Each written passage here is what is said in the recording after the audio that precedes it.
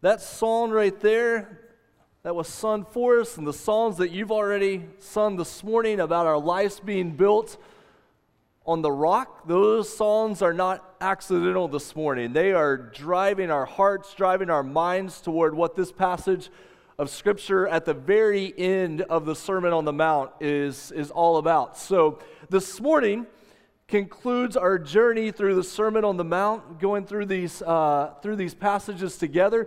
This week, if you're on our email list, if you periodically every week or sometimes every other week receive an email from me during the week, what I'm going to do this week is I'm going to send out an email that essentially summarizes kind of the top 10 things I hope our church family would take away from the Sermon on the Mount.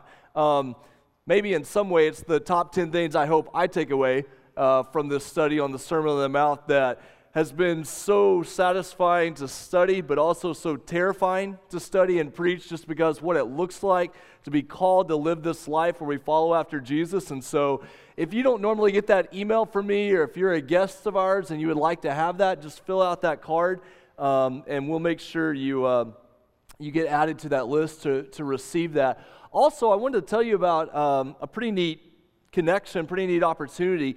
If you use Spotify to listen to music, if you don't know what Spotify is, don't worry about it, just temporarily tune me out. But if you use Spotify to listen to music, our friends at Frontline Church here in the Oklahoma City area, they've also been going through the Sermon on the Mount series, and they've put out about 7 or 8 original songs that are the words to the Sermon on the Mount put to music.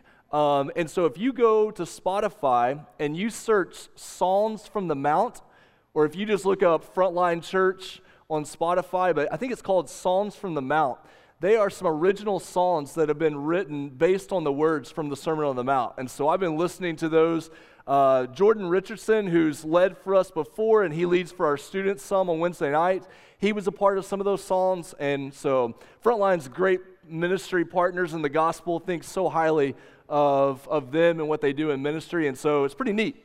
They're just a couple of weeks behind us, so I think they've been stealing my sermons as we've been going through this Sermon on the Mount, but they're just right behind us in this progress. So, hey, one other thing before we get started reading these verses and jumping in.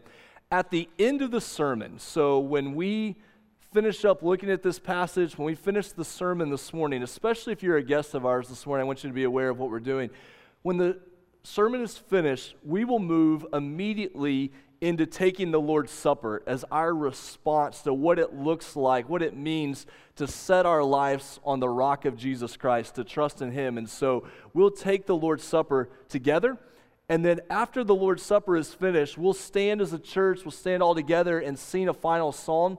When that song is finished at the end, I want you to know that we stay down here as pastors, as leaders, we stay down here at the front. If God's at work in your life this morning, and He is calling you to follow Jesus, to trust in Him for salvation, the people that you have come with, I promise they will wait on you. They will want to wait on you. We will be here to pray with you. I pray that experience of watching the Lord's Supper take place, of singing those songs, that God would use that to continue to draw you to Himself, that you would trust in Jesus. And so when that final song is finished this morning, know that we stay right here. We want to meet you. We want to pray with you. Whatever God's doing in your life, we want to be here for you. So I want you to know how this ends. Sometimes it's helpful to know where we're going in the morning, so you can just be preparing in your heart and your mind of what it looks like to respond to Jesus this morning. So Matthew chapter 7. We're going to read this entire final section starting in verse 13. Matthew chapter 7, starting in verse 13. Enter by the narrow gate, for the gate is wide and the way is easy that leads to destruction, and those who enter by it are many. For the gate is narrow and the way is hard that leads to life, and those who find it are few. Beware of false prophets who come to you in sheep's clothing, but inwardly are ravenous wolves. You will recognize them by their fruits. Are grapes gathered from thorn bushes, or figs from thistles? So every healthy tree bears good fruit, but the diseased tree bears bad fruit. A healthy tree cannot bear bad fruit, nor can a diseased tree bear good fruit. Every tree that does not bear good fruit is cut down and thrown into the fire. Thus you will recognize them by their fruits. Not everyone, in verse 21, not everyone who says to me, Lord, Lord, will enter the kingdom of heaven, but the one who does the will of my Father who is in heaven. On that day, many will say to me, Lord, Lord, did we not prophesy in your name, and cast out demons in your name, and do many mighty works in your name? And then I will declare to them, I never knew you. Depart from me, you workers of lawlessness. So 24, everyone then who hears these words of mine and does them will be like a wise man who built his house on the rock. And the rain fell, and the floods came, and the winds blew and beat on that house, but it did not fall because it had been founded on the rock. And everyone who hears these words of mine and does not do them will be like a foolish man who built his house on the sand. And the rain fell, and the floods came, and the winds blew and beat against that house, and it fell, and great was the fall of it. May God bless the reading of his word. So I don't know if you've played this game in your family. Kids, you guys are probably more familiar with this game than the adults are, but sometimes in our house, just for the fun of it, we'll play this game called Would You Rather. So you throw out two options. Would you rather have one more finger, so 11 fingers, or would you rather have 11 toes? All right? So if you would rather, you're here this morning, you accidentally walked in these doors, so you're going to have to play Would You Rather this morning, okay? So here we go. Would you rather have 11 fingers or 11 toes? How many would pick 11 fingers? How many would pick 11 toes? All right, that was actually 50-50. Wow. All right. So you get the way that this works, okay? So would you rather sleep with a skunk or a porcupine? Okay, nobody look at your spouse. Nobody look at your spouse right now, okay? All right. So you get to pick if you would rather sleep with a skunk or a porcupine. How many would rather sleep with a skunk? How many would pick the porcupine? Oh, man, I don't know. That was kind of divided in half there. Okay, let's see. Would you rather swim in a pool of chocolate pudding or a pool of strawberry ice cream? Okay? Would you rather swim in a pool of chocolate pudding or strawberry ice cream? We are the most divided congregation. Unbelievable. Oh, my word. I mean, I knew we had to deal with division, but wow, I think every one of those was almost like exactly 50-50. So the would you rather game forces you into these having to pick between two options. Here's the deal. This final section of the Sermon on the Mount is picking between two options. So the way the Sermon on the Mount works is it's essentially divided into three parts. And I put these up here. They're up here behind me. The first part of the Sermon on the Mount is who is Jesus talking about? So chapter 5, verse 3 through verse 16, who is he talking about? Then the middle section is what it looks like to be a part of the kingdom of God, what it looks like to follow Jesus. This is what that journey looks like. So the who is he talking to? The what does this have to do with my life? And then what you do when you get to the very end here is you get to the why it matters. And the reason it matters is because Jesus is speaking to us, and he's speaking to the people here, the followers. He's speaking to them in what is called two ways theology. You find this throughout your Bible. If you've been doing our Route 66 Bible reading plan, you know we've been in Proverbs this last week.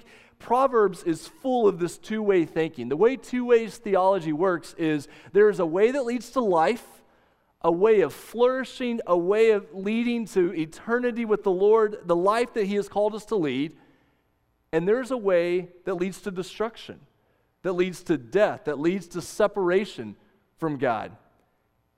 And you say, but what about the third way? Well, remember, this is two ways theology. There are two ways. There's a way that leads to life, and there's a way that leads to death. At the very end, we'll come back around and we'll talk about why there's not a third way. We're going to address that when we get to the end of our time. But I want you to know that what we are doing today can feel like a would you rather. Like, why did I only get 2 options? Where's 3 and 4 and 5? No, there's a way that leads to life, and there's a way that leads to death. Verse 13. So Jesus says, well, enter by the narrow gate. So enter into the kingdom of God. The way into the kingdom of God is when you enter by the narrow gate. That is what he is calling us to do. Why? What's the reason behind that? It's kind of surprising. For the gate is wide, and the way is easy that leads to destruction, and those who enter by it are many. So there are some words up there that don't seem like they should go together, and they're underlined there at the bottom. For the gate is wide, and the way is easy, and those who enter by it are many. Man, if it's wide, and if it's easy, and a lot of people are going down that path, that must be the right one. Because surely, if it's wide and easy and a lot of people are going that way, that should be the way that leads to life, right? No, it's not the way it works here. Jesus says that actually is the way that leads to destruction.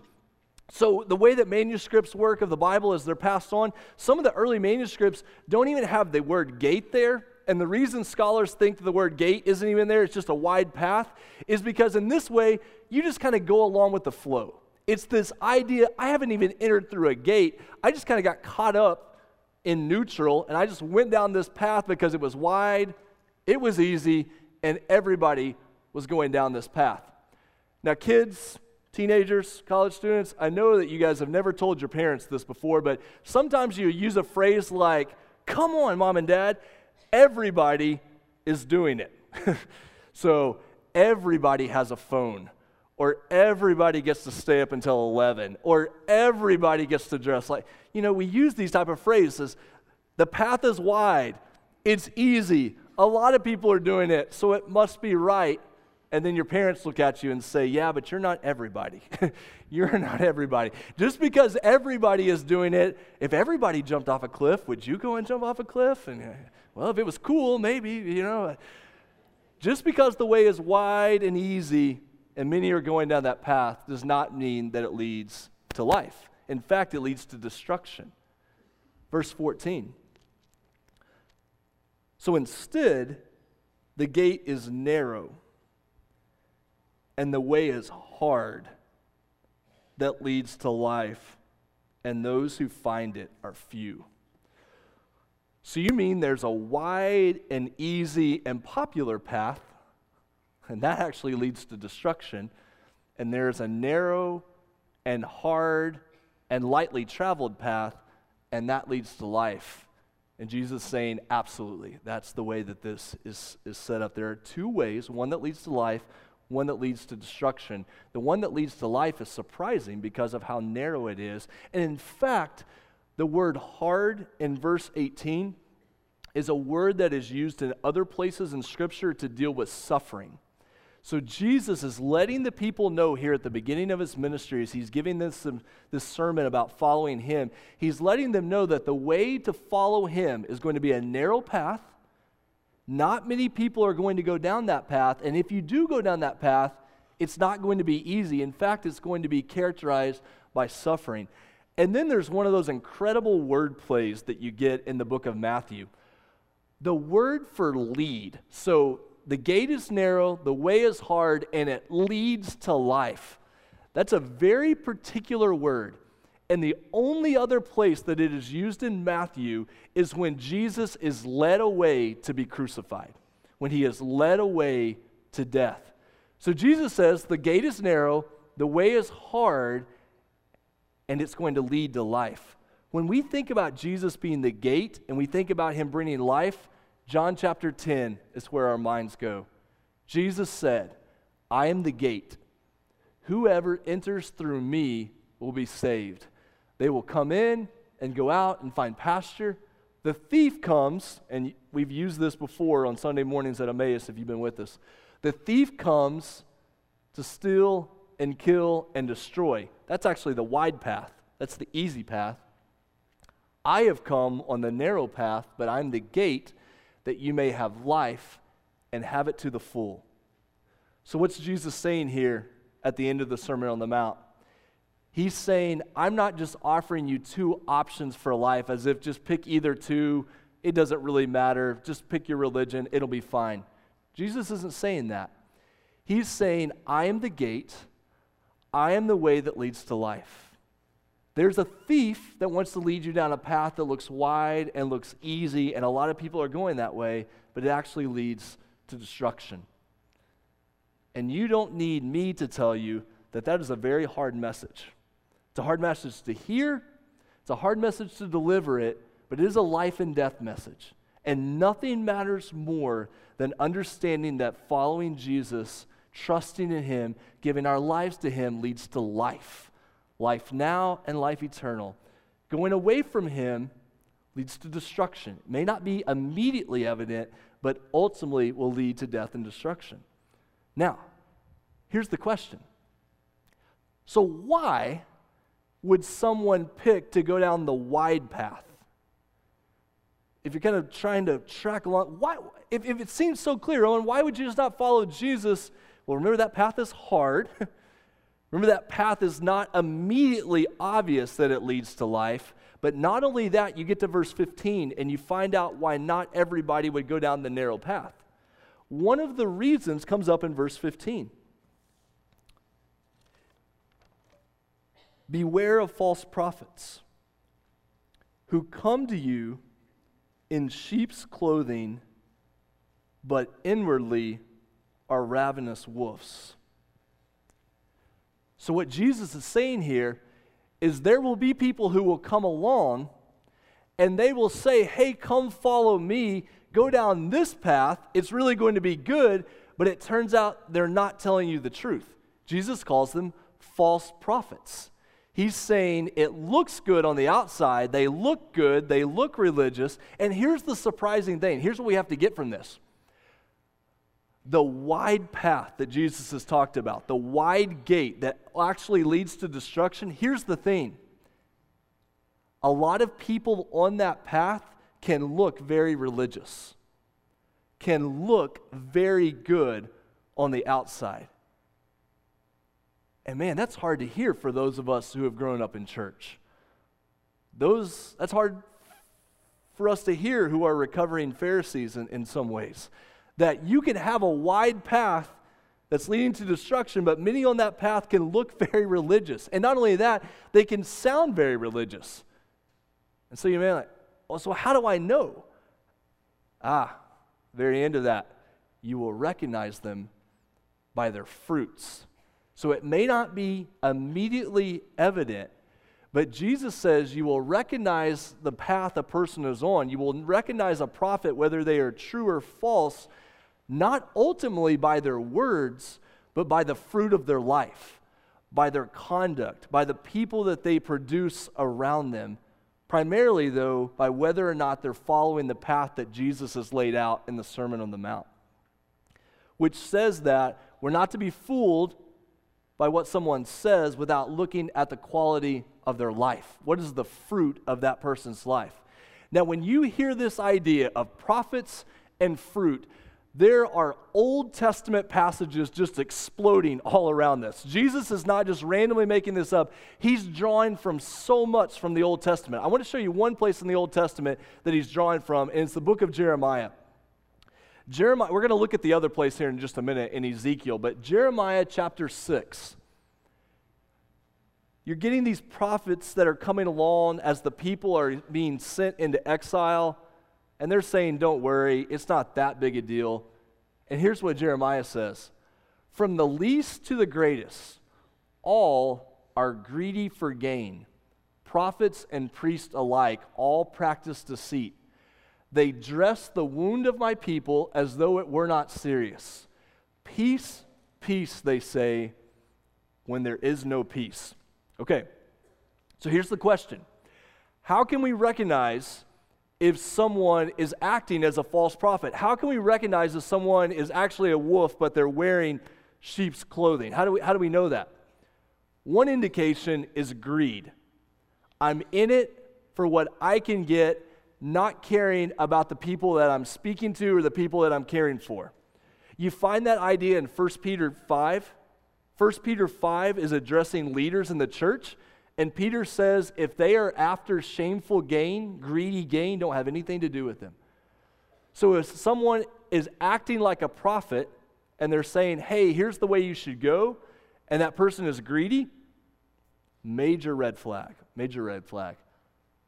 They practice deceit. What does that mean? Just old school hypocrisy. One thing on the outside, something completely different behind the scenes. The church landscape, just kind of where we live in 2019, there have been a lot of leaders. This is not new. This has happened for centuries, but it seems like it's really spiked a lot lately. There are church leaders who are coming out in the press, and you're finding that they were one thing in public, but they were something completely different in private. That's what it means to practice deceit. And so Jeremiah is saying, if you want to identify a false prophet, you're trying to determine if their character matches in private what they're talking about in public. Are they authentic? Are they transparent? Can you trust them is ultimately what it comes down to. And then it says, they dress the wound of my people as though it were not serious. Peace, peace, they say, when there is no peace. If a prophet says, or someone speaking religiously says, hey, come down this way, it really doesn't matter particularly what you believe, as long as you just believe something, or it's really going to be okay. It really doesn't matter if you respond to the Word of God, it's going to be okay. Huge red flag. To speak peace where there is no peace is not helpful to anyone. This word from Jesus about a wide path and a narrow path, it's hard. It's difficult, but to say something different than that is not helpful to anybody. It would be giving peace where there is no peace.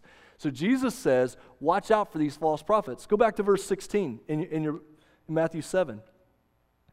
He says, you will recognize them by their fruits. Are grapes gathered from thorn bushes or figs from thistles? So every healthy tree ultimately bears good fruit, but the diseased tree bears bad fruit. A healthy tree can't bear bad fruit, nor can a diseased tree bear good fruit.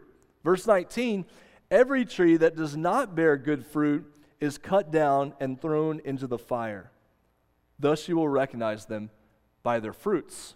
So the question is, what does it look like to produce good fruit? John chapter 15 is your help here.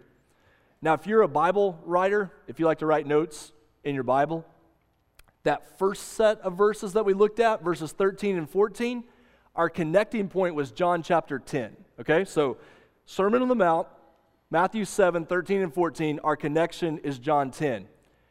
Verses 15 through 20 in the Sermon on the Mount there, chapter 7, 15 to 20, our connection is John 15, if you want to go back and draw the connection for later in Jesus' teaching ministry. John 15, Jesus said, I am the vine, you are the branches. If you remain in me and I in you, you will bear much fruit. Apart from me, you can do nothing. So someone who is not following Jesus, someone who is acting as a false prophet, they might produce something that looks like fruit, but it's not the real thing. So I'm going to tell you a story. I'm not telling you to go replicate what happened in this story. I'm just telling you a story, okay? So to give you an illustration of this, we had a friend down the road who had a tree, and this guy really wanted fruit to grow on that tree, but his tree would not grow fruit the way he wanted. And so we decided to help his tree grow fruit. So we took fruit from another tree, went and hooked it onto his tree, and he got really excited because he thought his tree had grown fruit. And then we had to tell him, like, no, sorry, your tree still stinks, but it's still diseased. That's fake fruit that was put on your tree. Like, these verses are saying, if you are connected to Jesus, you will bear fruit. It will come from your. It's not something you can fake. Nobody else can tie it on to your tree. It's going to come out of your life as a result of God's Spirit at work in your life. Why can a false prophet not ultimately produce good fruit? Because they're not trusting in Jesus, and the Spirit of God is not at work in their life. When you're trusting in Jesus and God's Spirit is working in your life, that fruit will come. Go back to verse 21. Chapter 7, verse 21. We're not going to spend a lot of time on this section because we talked about it last week, but chapter 7, verse 21. Not everyone who says to me, Lord, Lord, will enter the kingdom of heaven, but the one who does the will of my Father who is in heaven. On that day, many will say to me, Lord, Lord, did we not prophesy in your name, and cast out demons in your name, and do many mighty works in your name? So all these things that look good, and yet verse 23, then I will declare to them, I never knew you. Depart from me, you workers of lawlessness. This section of verses, it feels like a description of the people who are the followers of the false prophets. Because the false prophets could do two different things. The false prophets in verses 15 to 20, they could either say, hey, just take it easy. It's a peaceful journey. You're going to end up fine. Don't worry about it. That's one option. Or the false prophets could also go the direction of adding all these legalistic outward indicators of what it means to really follow Jesus and say, no, you actually have to do this and this and this to prove that you're a religious person. And Jesus is saying, wait. You could do the greatest spiritual looking things imaginable, but if you do not have a relationship with me, it will not matter in the end. And then he gets to verse 24. This famous passage about our lives built on the rock. And there's some imagery in these verses that is particularly hard to hear just because of what our state is going through right now. So, like I said earlier, we don't in any way want to make light of this, but it gives us really powerful imagery of what this looks like in these verses. Verse 24, everyone then who hears these words of mine and does them will be like a wise man who built his house on the rock. That idea there, that we don't just hear the word of God, but we do it, it's very prominent in the book of James in the New Testament. There are tons of connections between the Sermon on the Mount, Matthew 5 to 7, and the book of James. And so if you're looking for some other places to read in Scripture to tie these things together, reading the book of James while we finish up the Sermon on the Mount would be a great practice because there's so many connections there. I don't just hear the word, but I also do it. The very end of Matthew chapter 28, Jesus says, go and make disciples of all nations, baptizing them in the name of the Father, the Son, and the Holy Spirit. So leading them to follow Jesus, leading them to follow me, and then teaching them not just information, but teaching them to obey everything I have commanded you. Our lives are built on the rock when we hear the word of God, and then we respond in action, in obedience, in doing what God has called us to do. This is what it looks like to be wise in the Old Testament, the book of Psalms, the book of Proverbs. You hear the word, and then you go put it into practice. Verse 25, the rain fell, and the floods came, and the winds blew and beat on that house, but it did not fall because it had been founded on the rock. All this suffering, when it talks about rain and floods and winds, remember that focus on suffering that we talked about earlier on the narrow way? All of that imagery in the Bible is imagery of suffering. So you're facing all this difficulty. It feels like your life is being beat up. It feels like you're being overwhelmed. All these things continue to come at you. How are you able to hold strong? Is it because you grin and bear it? No. It's because your life is built on the foundation of Jesus. You have heard his word and you've responded to him. You've trusted and obeyed. When all that difficulty comes, Lord, I hear you, I trust you, and I'm going to follow you. I'm going to obey you. Look at verse 26. Verse 26, everyone who hears these words of mine and does not do them will be like a foolish man who built his house on the sand. The rain fell, the floods came, and the winds blew and beat against that house, and it fell, and great was the fall of it.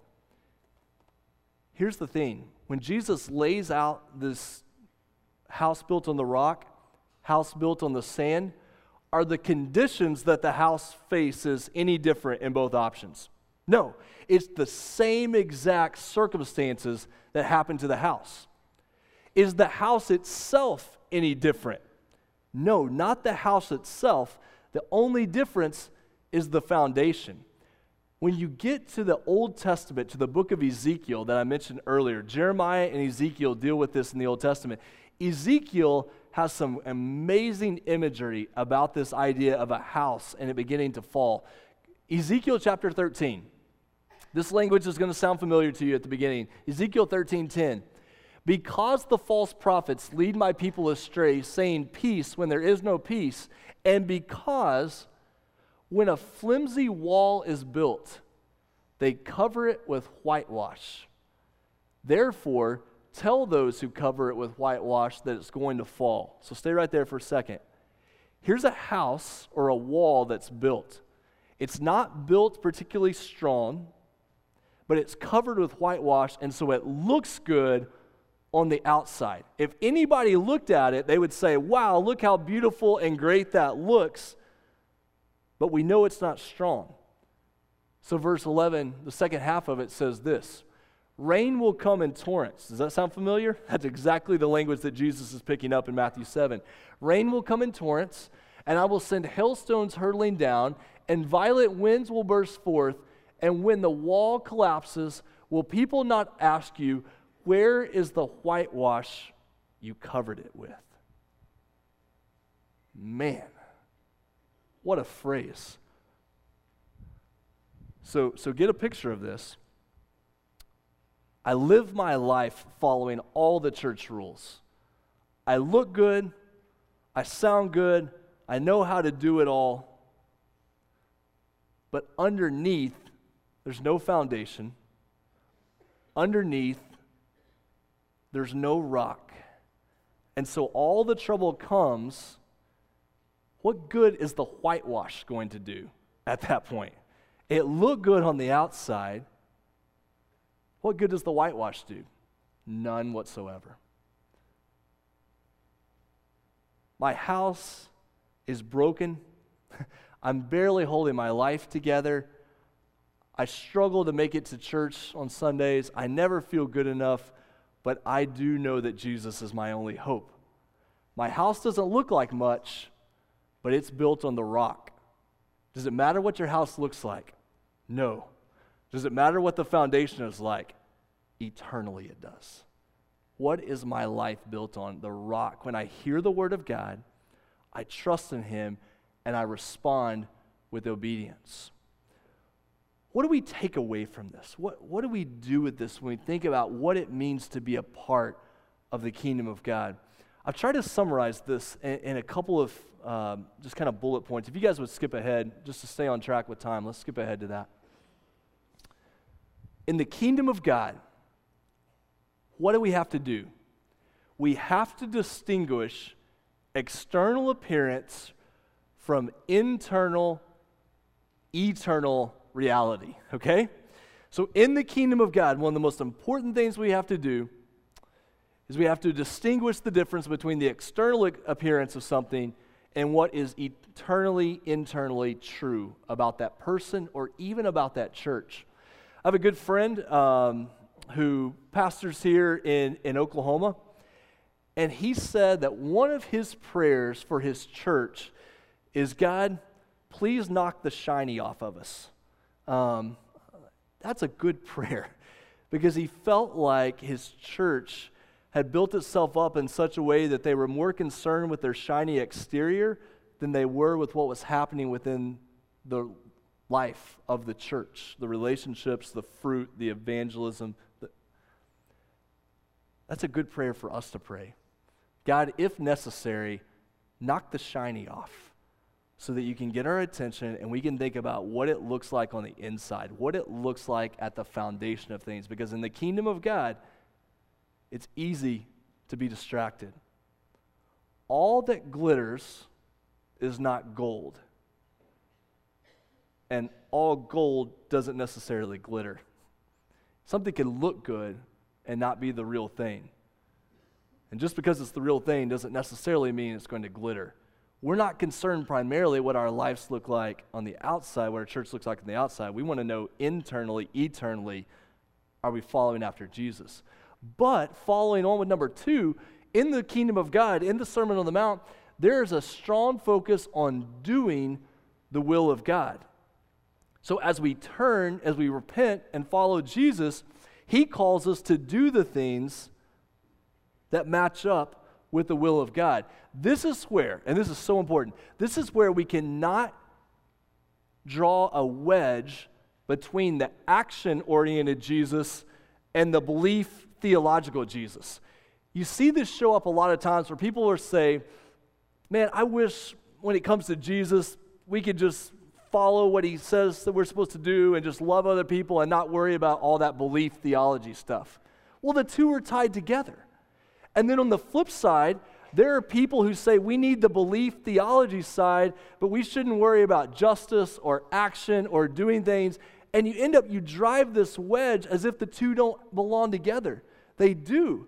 And this reality that we believe in and we follow and we trust Jesus, and at the same time we obey and we live that out and we do the will of God, those two things have to go together in the kingdom of God. And the good news about that is that can solve a lot of our social media debates and our things that break us apart about, is it doing or believing? The two things are always meant to go together in the kingdom of God. I don't know why I have 1 and 2 repeated again. Sorry about that. My list fell apart.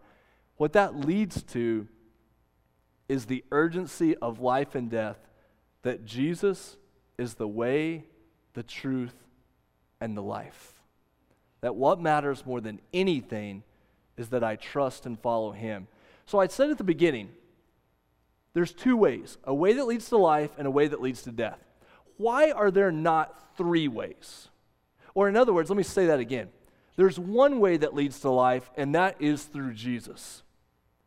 Why are there not 2 ways that lead to life? Here's the reason I believe that that's the case. Because if there were 2 ways that led to life, do you know what we would want? 3 ways. And if there were 9 ways that led to life, do you know what we would want? 10 ways. And if there were 99 ways that led to life, do you know what we would want? 100 ways. Because it is not the case of there is only one way to life. The issue is we want our way. But that's not how it works.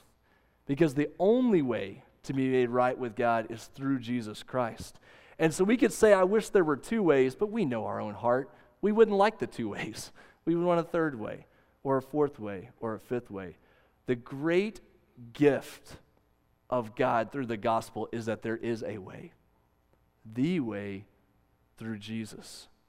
Is the way divisive?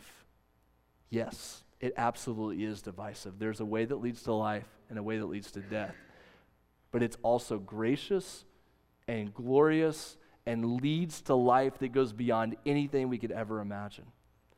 And so this morning, what we are committing ourselves to is, Jesus, we trust you.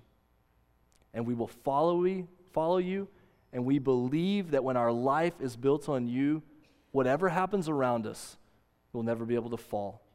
We can trust in you. And the way that we do that as a church, the way that we remember that as a church, is when we celebrate the Lord's Supper. When we come together and we take the bread and we say, this is the body given for us. We take the cup and we remember the blood that paid the price for our sins. And so this morning, as we respond to the Word of God, a way that leads to life, that way is through Jesus. And so we celebrate that together. Which means that if you're here this morning and you're not a follower of Jesus, this meal There's no shame, no embarrassment in passing to the next person. By eating the cracker, drinking the juice, that does not somehow let you check off a box and make yourself right with God. But what you will see is as the bread and the juice come around, there are going to be verses on the screen. I hope you'll read those. I hope you'll reflect on those. I hope immediately when that final psalm is finished this morning, that you will come forward so we can talk more about what it means to follow Jesus. Parents, if you got kids with you who have not trusted yet in Jesus for salvation, I know it can be sometimes difficult during this time. This is just a great learning experience. The greatest presentation of the gospel in addition to baptism that they can see that creates questions for them to ask you. I'm going to pray for us. After I pray for us, those who are helping with the Lord's Supper, if you would come and get into those positions, as soon as you get in position, those who are helping, go ahead and begin to pass the elements. You don't need to wait on me. Go ahead and do that. Let's pray together right now as we prepare to worship in this way.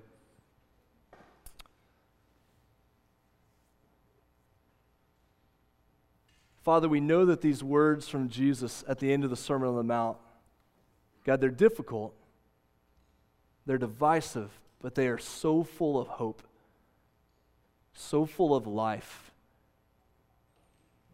God, it's easy to, in the world we live in, to see what looks wide and easy, and a lot of people are going a direction, and so it looks like it's the right way to go.